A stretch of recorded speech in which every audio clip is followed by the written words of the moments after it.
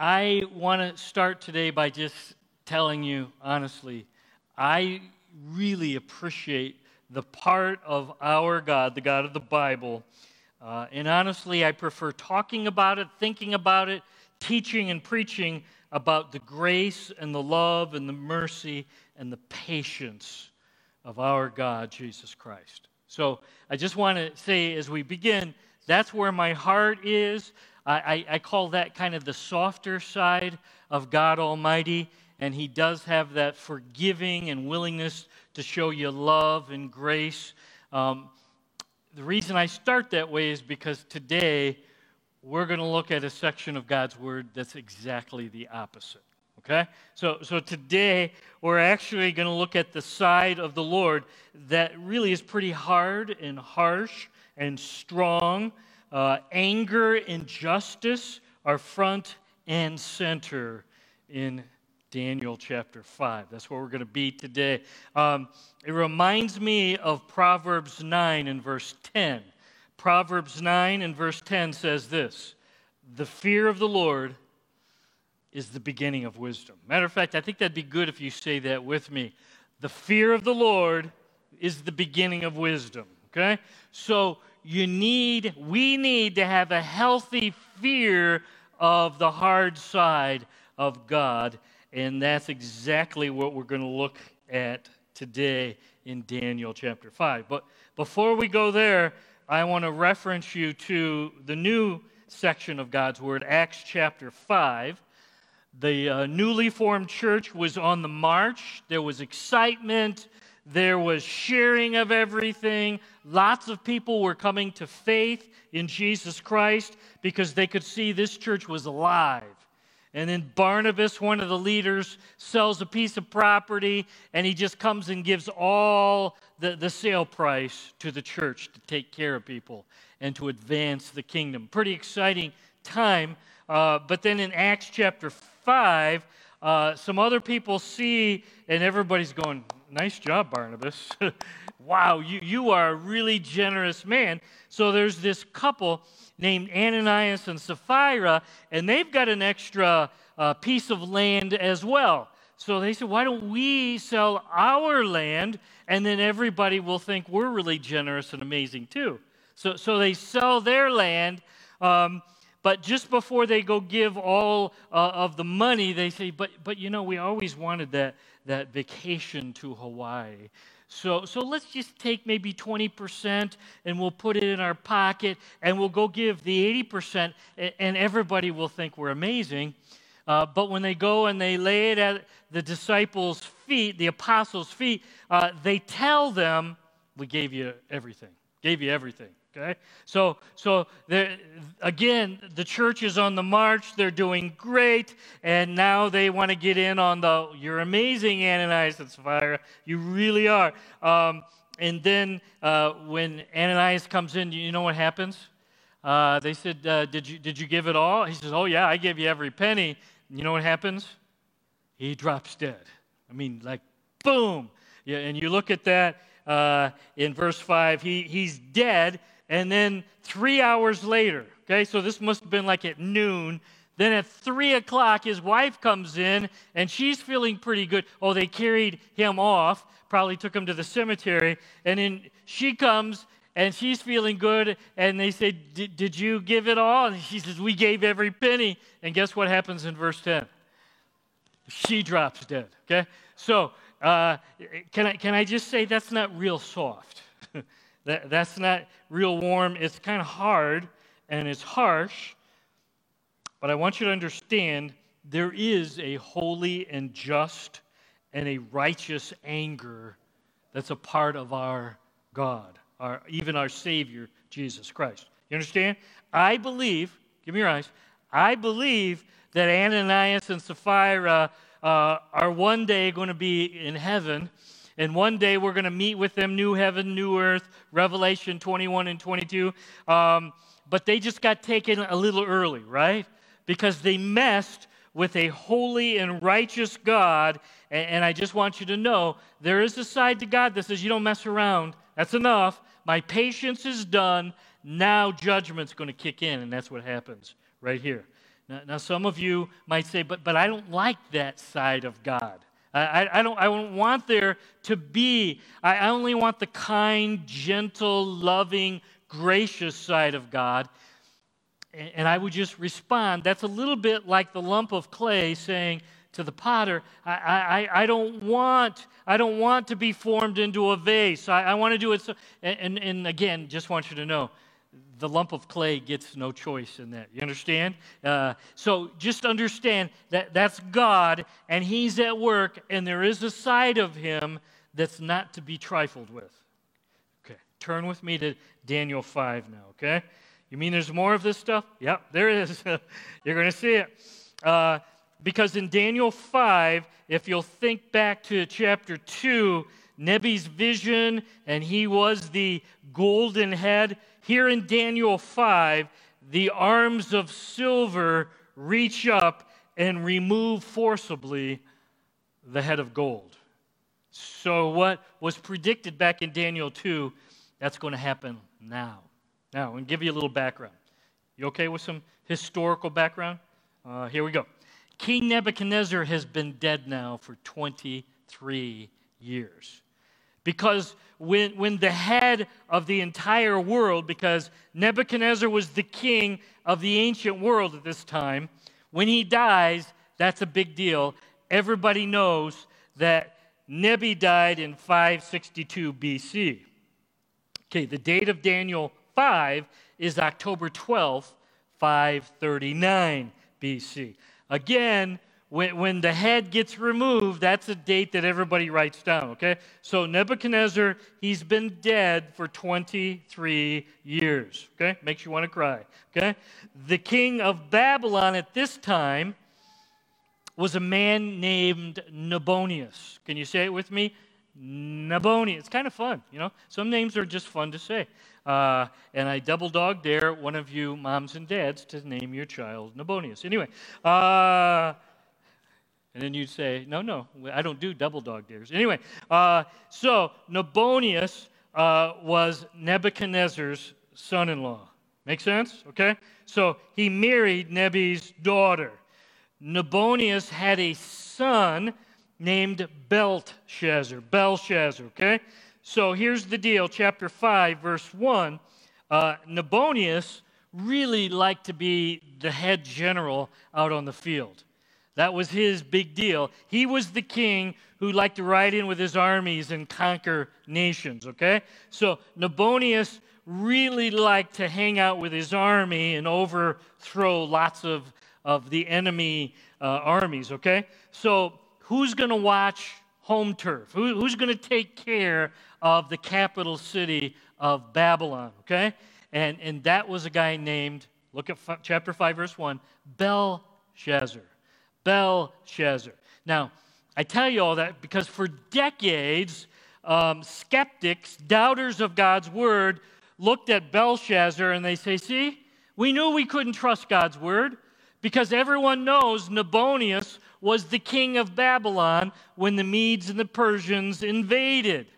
Okay? But what they didn't know is that Nabonius solved his leadership at home problem by making his son Belshazzar co-regent or co-king. In other words, Nabonius was the head guy, but he was always out of town, and he loved to travel, okay? Belshazzar was the ruler, the king of Babylon. So I just want you to note, once again, it took archaeologists many years to catch up to the accuracy of the Bible. Isn't that fun? Just took them a long time, but eventually they did discover lots of cuneiform writings dozens of times that states Belshazzar was the co-regent. And officially, he really was the city of Babylon's king at this time. So the next time somebody's telling you, well, there's this discrepancy or error in Scripture, and there's no record of this person, just be patient with those poor historians. Just be patient with those archaeologists. They'll catch up with God's Word and its accuracy in due time. They really will, okay? We're going to stand now and read out loud the first 9 verses. If you're able, Daniel chapter 5, would you stand with me? And this is an interesting chapter. Ready? Read with me, would you please?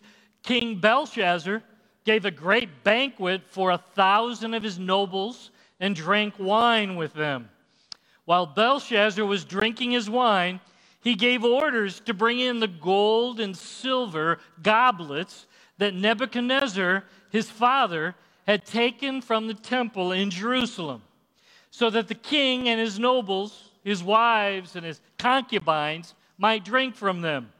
So they brought in the gold goblets that had been taken from the temple of God in Jerusalem. And the king and his nobles, his wives, and his concubines drank from them. As they drank the wine, they praised the gods of gold and silver, of bronze, iron, wood, and stone. Suddenly, the fingers of a human hand appeared and wrote on the plaster of the wall near the lampstand in the royal palace. The king watched the hand as it wrote. His face turned pale, and he was so frightened that his legs became weak, and his knees were knocking. The king summoned the enchanters, astrologers, and diviners. Then he said to these wise men of Babylon, "Whoever reads this writing and tells me what it means will be clothed in purple and have a gold chain placed around his neck, and he'll be made the 3rd highest ruler in the kingdom." Then all the king's wise men came in, but they could not read the writing or tell the king what it meant. So King Belshazzar became even more terrified, and his face grew more pale. His nobles were baffled. Let's pray. Lord, we're grateful that when we don't have a clue and we're baffled, that you know it all. There's never been anything going on that you already weren't aware of. The really great things that happen as well as the disasters in life. Lord, thanks for being all-knowing and all-powerful. And I'm praying, Lord, that as we dig into Daniel chapter 5, we'll appreciate the enduring, lasting accuracy of your book. Every time that we read it, Lord, we can have confidence and faith that this is exactly the manual you've given us for living life. You've given us instructions. You've told us really positive commands to do, but you've also told us things not to do so we don't get hurt. So thank you for caring about us and even warning us off of things that could destroy us. Lord, I want to say thank you for your soft side. Thank you for your patience, your mercy, your forgiveness, your love, your kindness, and you've shown that to us again and again and again. But Lord, today we're going to look at the other side of you. So would you help us to know about the hard side, the strong, righteous anger, your justice, your holiness? Lord, help us to not just look at the fun, soft stuff, but Lord, let's even help us to look at the wrath. Lord, work powerfully today in your church. We need your Spirit to rain down on us. We just acknowledge we live in crazy times. It's a dry and a weary land. We drink deeply from you. Might streams of living water flow today in your church. And Lord, right now, all of us who are watching online, all of us who are at the East Jordan Community Church location, and all of us here at the Walloon Lake Community Church location, we all say with one united voice, you can be seated. First of all, let me tell you, the word son, Hebrew, can mean son, but it also means close male relative, could be son, could be grandson, as it is the case there, just in case you were wondering, okay? So Belshazzar was Nebuchadnezzar's grandson, And while the Medes and the Persians have surrounded the capital city of Babylon, Belshazzar does what any king should do, right? When you're surrounded by this massive army, he throws a party for 1,000 of his closest friends. So he is just going to throw this amazing party. Why? Because Babylon, in his mind, would never be overwhelmed and destroyed and defeated. They boasted they had 25 years worth of food in storage, okay? So they're not going to stay out there for 25 years. Babylon also had a river that ran right through the city of Babylon, the Euphrates River. Literally ran, so we got plenty of water, we got plenty of food. Let's just throw a party. They can chant, they can light fires, they can try to throw a rock, but we just want you to know the walls were amazing. Literally hundreds of feet high and very wide, okay? Literally, they could run a couple chariots across the top of the city walls. Do you understand? So in their mind, we're safe. Those guys are just out there pounding, making lots of noise, but we're fine. Let's throw a party. Don't worry. Be happy. So that's what they're going to do. So look at verse 1. He throws the party, and it's not quite, there wasn't enough tension for it. You know, we need a little energy here. Hey, he remembers we got some goblets. We've got all of these artifacts that we took from Jerusalem when we invaded Israel. We took all their stuff, and we're going to bring it back to us. We're going to bring it back. We stole it from the temple in Israel. So verse 3, Belshazzar, 1,000 guests, literally thumb their nose as they get their wine and they get drunk on the holy dishes that belonged to God's Almighty's house, the temple in Jerusalem, okay? Now, Belshazzar, it seems, is making a statement, okay? If my grandfather could conquer Israel and steal God's stuff, their God's stuff, then we must be greater than them. Because they had all this fancy stuff, all this gold and silver, but we were able to steal their holy possessions. So we must be awesome. We're mighty. Just relax. Just drink up. The Medes and the Persians, they don't stand a chance against our great city and our great gods. They drank from the temple goblets. Look at verse 4. And while they're drinking from the goblets from the temple of God Almighty, they're praising their gods. Look what it says, verse 4, made of gold, silver, bronze, iron, wood, and stone. So just know what's going on here. They're blaspheming the God of Scripture, saying, we're not afraid of you. We stole your stuff from your temple. We're better and bigger and stronger than you. Okay? Then instantly, verse 5, the mood changes. The hand of the real God, capital G, not the little g gods of bronze and silver and gold and iron, wood, and stone, shows up and writes a message to Nebuchadnezzar's grandson, the king of Babylon, and his 1,000 guests. Now this is fun. Verse 6, at least I do, because every man has a little bit of junior high boy in them. Okay, that explains a lot, right? But verse 6 says that his face turned pale and he was so frightened that his legs became weak and his knees were knocking.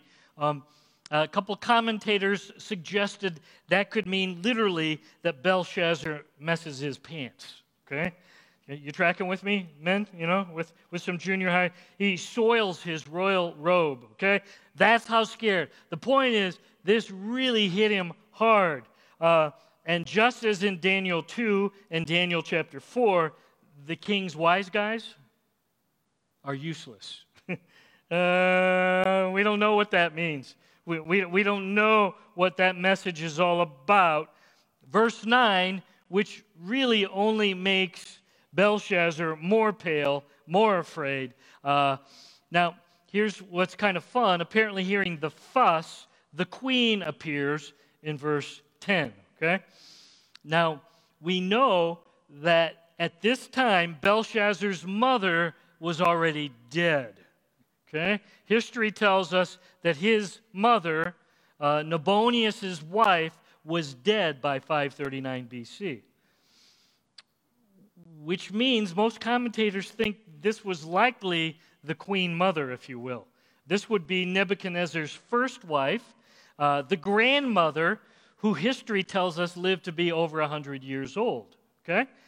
And that makes sense why she knows about who to call when you don't know what the message is all about, because she was there firsthand with her husband, Nebuchadnezzar. Here we go.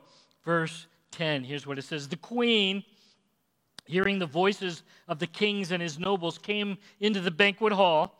May the king live forever, she says to her grandson. Don't be alarmed. Don't look so pale. There is a man in your kingdom who has the spirit of the holy gods in him. In the time of your father, he was found to have insight and intelligence and wisdom like that of your gods. Your father, grandfather, the same word can mean that, King Nebuchadnezzar appointed him chief of the magicians, enchanters, astrologers, and diviners.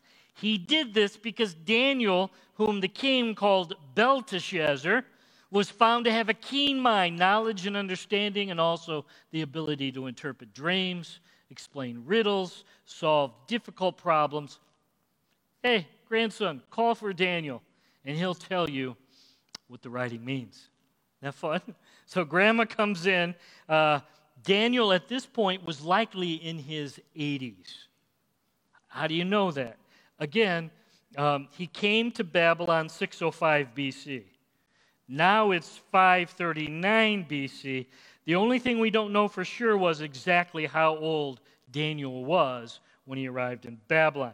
If he was 16 when he arrived, he was a teen, that makes him 82 years old right here. Okay? So he's been serving in Babylon now for 66 years, and probably either 80 or to 85 at this point. So Belshazzar doesn't seem to have a clue about Daniel. Apparently, Daniel's been living in retirement, makes sense, for some time. And now Nebuchadnezzar's grandson says, okay, Grandma, I'll listen to you. Go get him. Go bring in Daniel. Okay? Here we go. Verse 13. So Daniel was brought before the king, and the king said to Daniel, are you Daniel? One of the exiles my father, the kingdom, brought from Judah? I've heard that the spirit of the gods is in you. You have insight, intelligence, outstanding wisdom.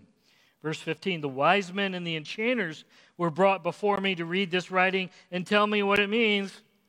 They didn't have a clue. They couldn't explain anything. Now I've heard you're able to give interpretations to solve difficult problems. If you can read this writing, tell me what it means.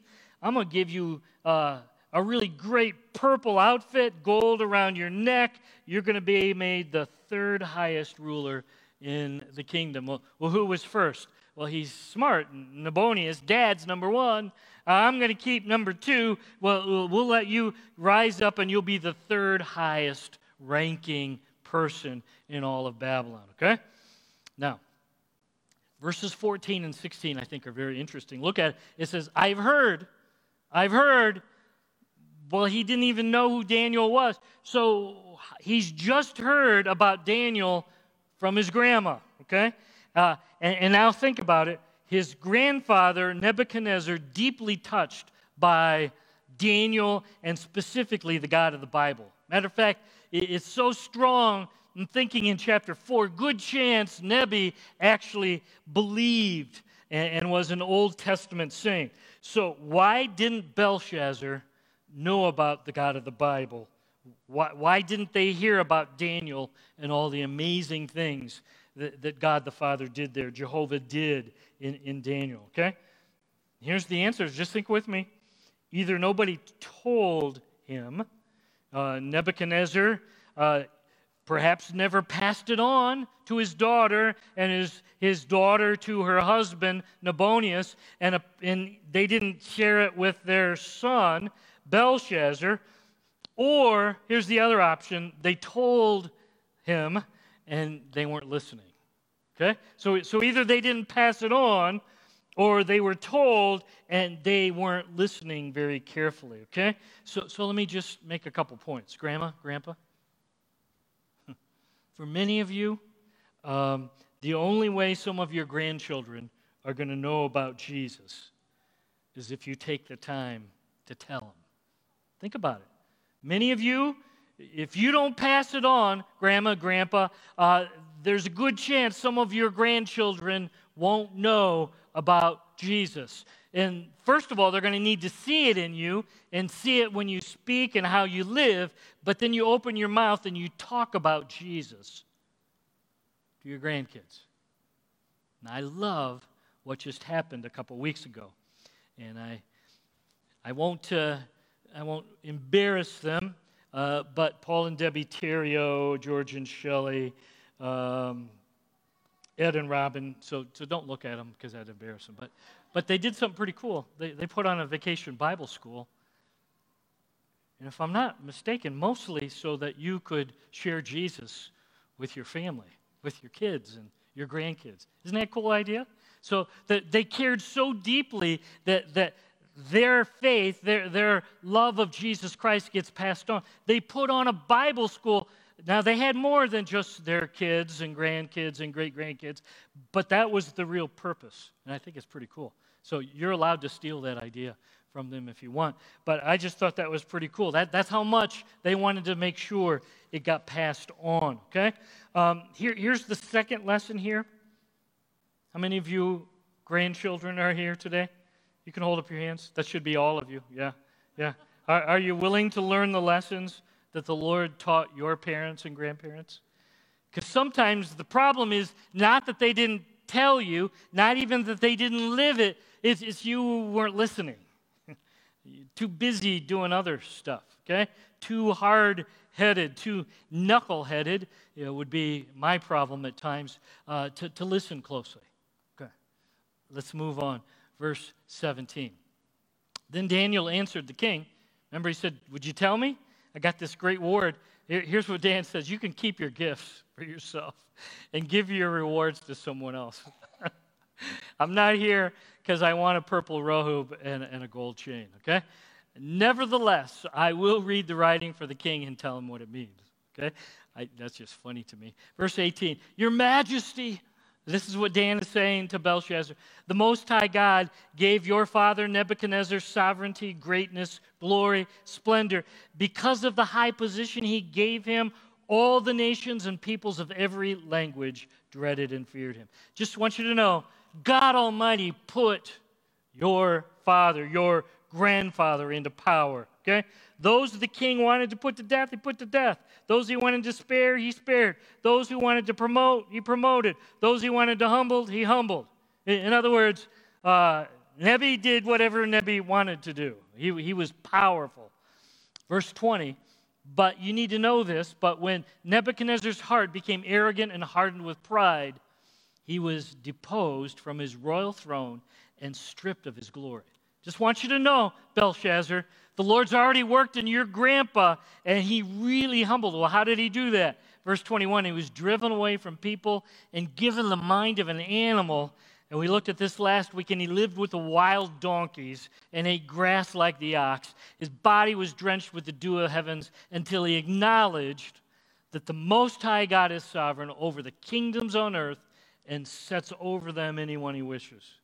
So, your grandfather has already went ahead of you in this situation. Just want you to know he's worked, and Grandpa got humbled, and Grandpa's attention was focused on the God of the Bible, okay? So just know this, the God that we're talking about is able to do awesome stuff, okay? Awesome, okay?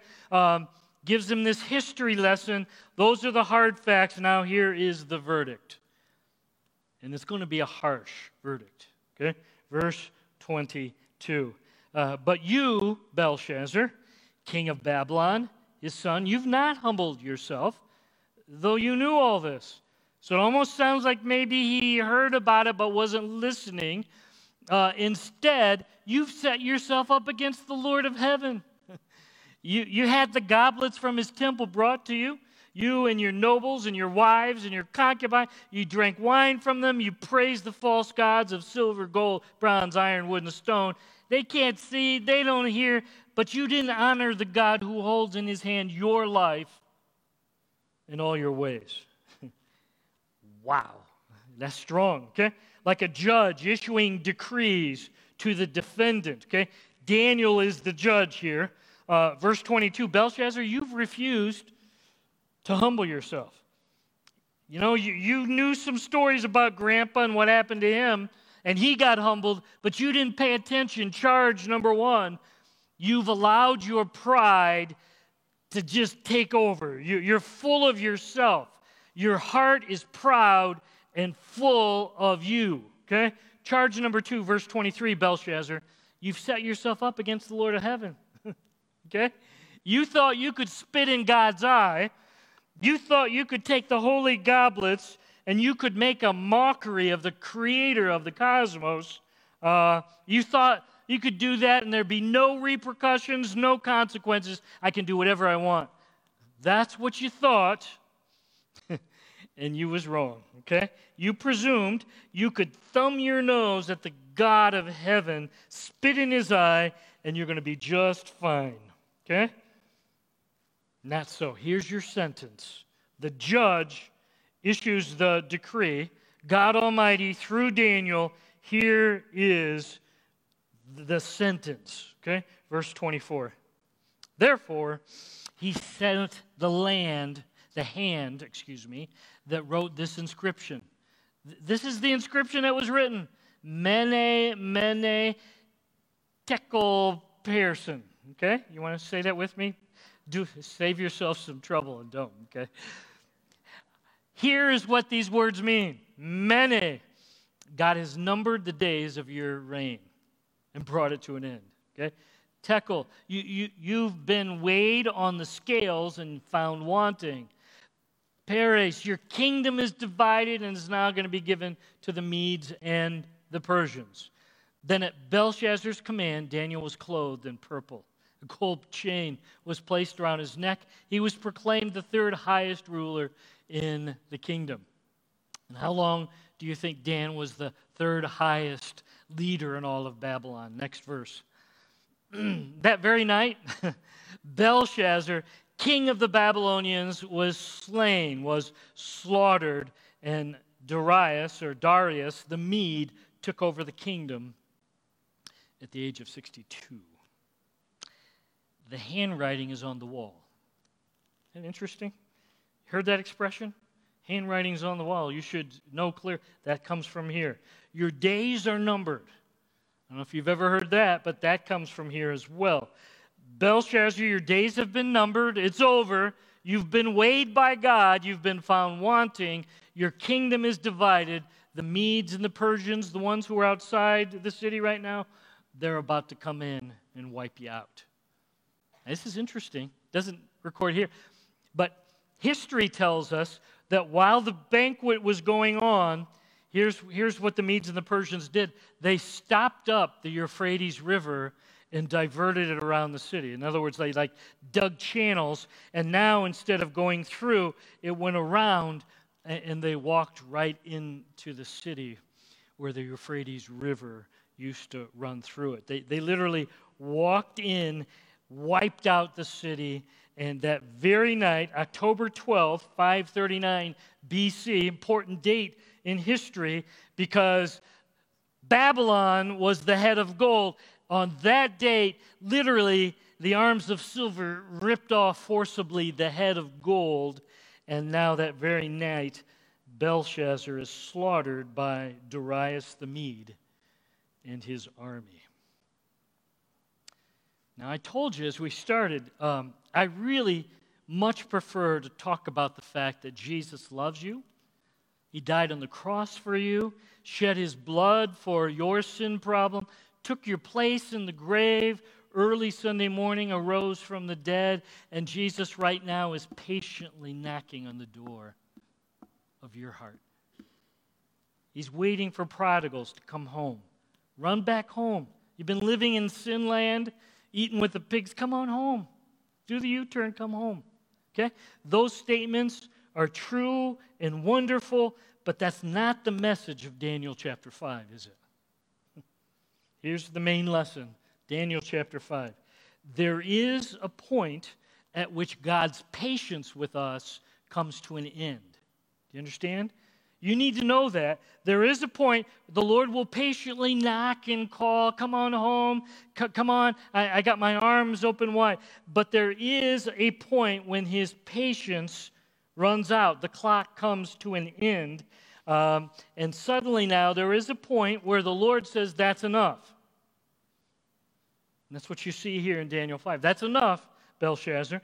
Now you're going to have to deal with the consequences of your actions. Your sin, your rebellion, your blasphemy. Now the consequences are going to roll in, and it's time right now for God's holy righteousness to kick in.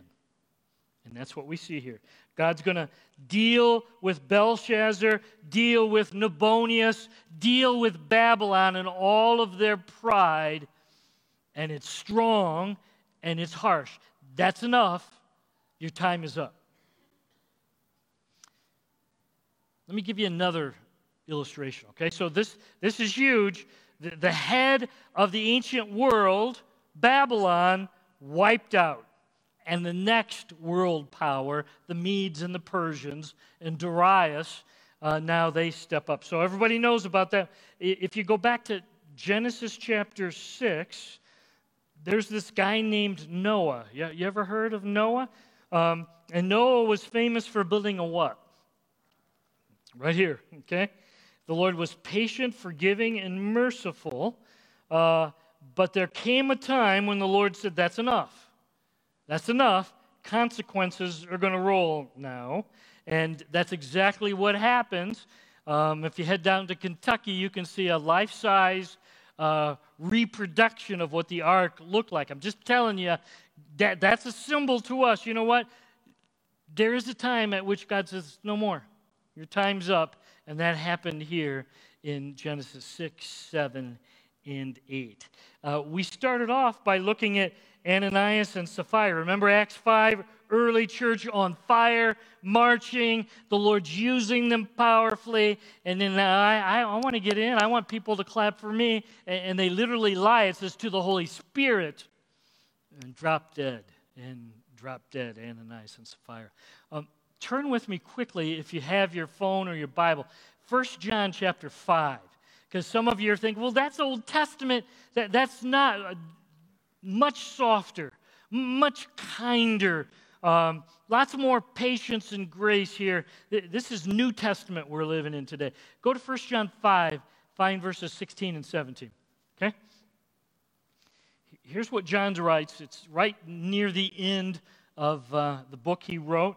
And he says, verse 16, if you see any brother or sister commit a sin, by the way, he's talking to brother or sister. What's that, the inference?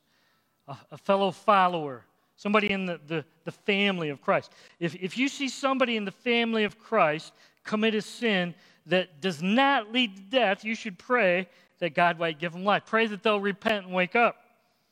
I refer to those whose sin does not lead to death.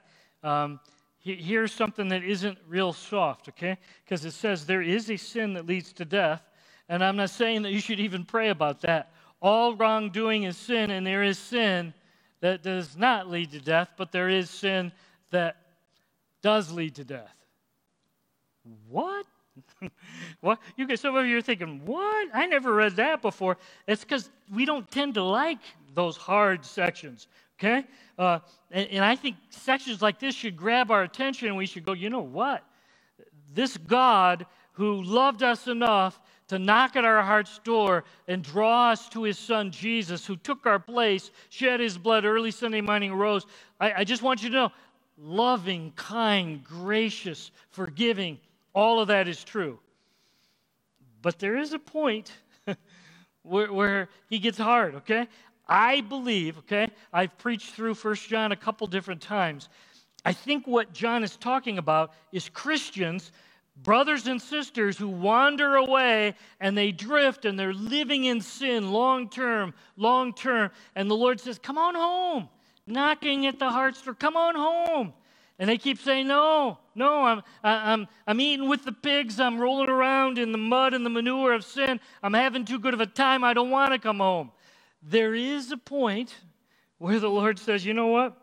You're my child, you won't come home, you won't come back to me and walk with me. You want to live like a child of the devil. So here's what I'm going to do. Look what it says. Come on home. Then come on home and be with me. Can I just say that's strong? And that's New Testament. And that's two brothers and sisters in Christ. Okay? Let me give you one more example. Just a couple books over is the book of Hebrews. Okay? Hebrews chapter 10. Okay? So go, if you find James, go one more book to the left, or on your phone, type in Hebrews. Okay, there you go. That was helpful, wasn't it? Hebrews 10, verse 29. Again, not real soft words. How much more severely do you think someone deserves to be punished who's trampled the Son of God, Jesus, that is, underfoot? Who's treated as an unholy thing the blood of the covenant that sanctified them, and who has insulted the Spirit of grace. For we know him who said, it is mine to avenge, I will repay. And again, the Lord will judge who? The Lord will judge who? He's talking to us. It's a dreadful thing to fall into the hands of the living God. You're living, you think you're doing great. You know you're not walking with Christ. You're far away. Oh, it's okay. Jesus is merciful and kind and loving and patient, and he'll never mess with me because I've got my fire insurance. I prayed this prayer. I raised my hand. I walked an aisle. I got my ticket to heaven so I can do whatever I want. Oh, well, really? It's a dangerous thing, he says, to fall into the hands of the living God. I'm just telling you, it's like the electrician, Phil Callio, Rick Carlson. There's places you don't touch. You understand? There's places you don't touch. Why? Because there's danger there. We're looking today, friends and family, at some places where Scripture is shouting, you don't want to go toe-to-toe with the living God of the universe. You want to remember the fear of the Lord is the beginning of wisdom. Give me your eyes. The fear of the Lord is where wisdom begins, okay? Just like a parent who lives next to a busy road. Any of you live next to a busy road? Can I see your hands? Some of you? Okay. Now, you got a child, and you know the road, the people are going way too fast. What are you doing all the time? What are you saying to your child? Be careful. Look both ways. Don't just go running in, okay? Don't play in the road. Here's what the Bible is lovingly saying to us today. Stay connected to Jesus. This is real stuff. What the Bible says don't, he's not trying to ruin your life and you can't go have fun. The Lord is saying, give me your eyes, don't hurt yourself. You're my child. I love you, and I've given you these boundaries. I've given you instructions in my book. I don't want you to hurt yourself. I love you that much. I want to warn you. Don't go running into the road. I close by saying this. I have a special place in my heart for prodigals. You know why? I spent a long time as a prodigal myself, eating with the pigs. So if you're here today, or if you're watching online over at East Jordan, and believe it or not, all the time I was a prodigal, I was in church every Sunday. All the time I was still mowing the church grass, and I was still singing in the choir. That's when we had choir. I would have been singing in the praise band back then. All that time I was still there, but I was far from Jesus. Why? Because God's merciful and he understands, and, I got my ticket to heaven, got my fire. No. Please don't presume you can live like the devil long term and the Lord won't get your attention. That's exactly what this is saying to us today. Last thought. Healthy fear of God Almighty is a good thing. Yes, He loves you. He's gracious. He's kind. He's patient. He's forgiving. But the fear of the Lord is the beginning of wisdom. Say that with me as we close. The fear of the Lord is the beginning of wisdom. Let's pray. Lord, I want to pray for each of us right now. Forgive me for emphasizing your soft side almost all the time and not talking enough about your justice, your holiness, your righteousness, and even your anger and wrath. So we quiet our hearts right now before you. Speak, Lord. We're listening. We're ready to hear from you. We want to know what you have to say to us from what we've just looked at from your book.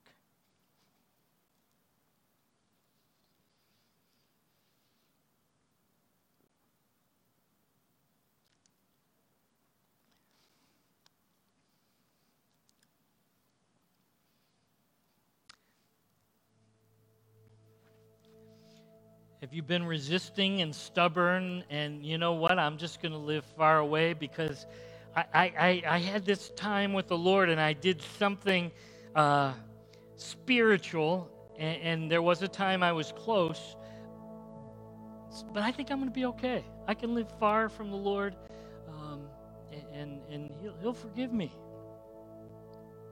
Paul said, God forbid that we would presume upon God's grace. Today we've seen, Lord, I want you to know, He's willing to wake you up. He loves you that much. He wants you to come home. It could be you're here in church or watching church online or watching church over in East Jordan, and the truth is you're far from Jesus. You can fool lots of people. I did for a long time. You're not going to fool the Lord. Right where you're seated, just be honest. Lord, that's me.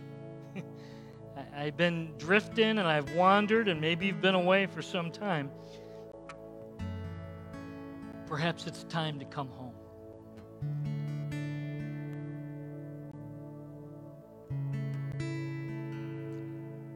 Could be that you're here and you don't even know Jesus personally. You've never invited Him. You've never opened the doors of your life and asked Jesus to come in and be your King and Savior and Lord. You don't want to mess with a holy, righteous God either. Let me give you the good news. Jesus went to that cross for you. Jesus shed His blood for your greatest problem and mine. We're sinners. Jesus took your place in the tomb. Early Sunday morning, victoriously, Jesus arose from the dead. Those are facts.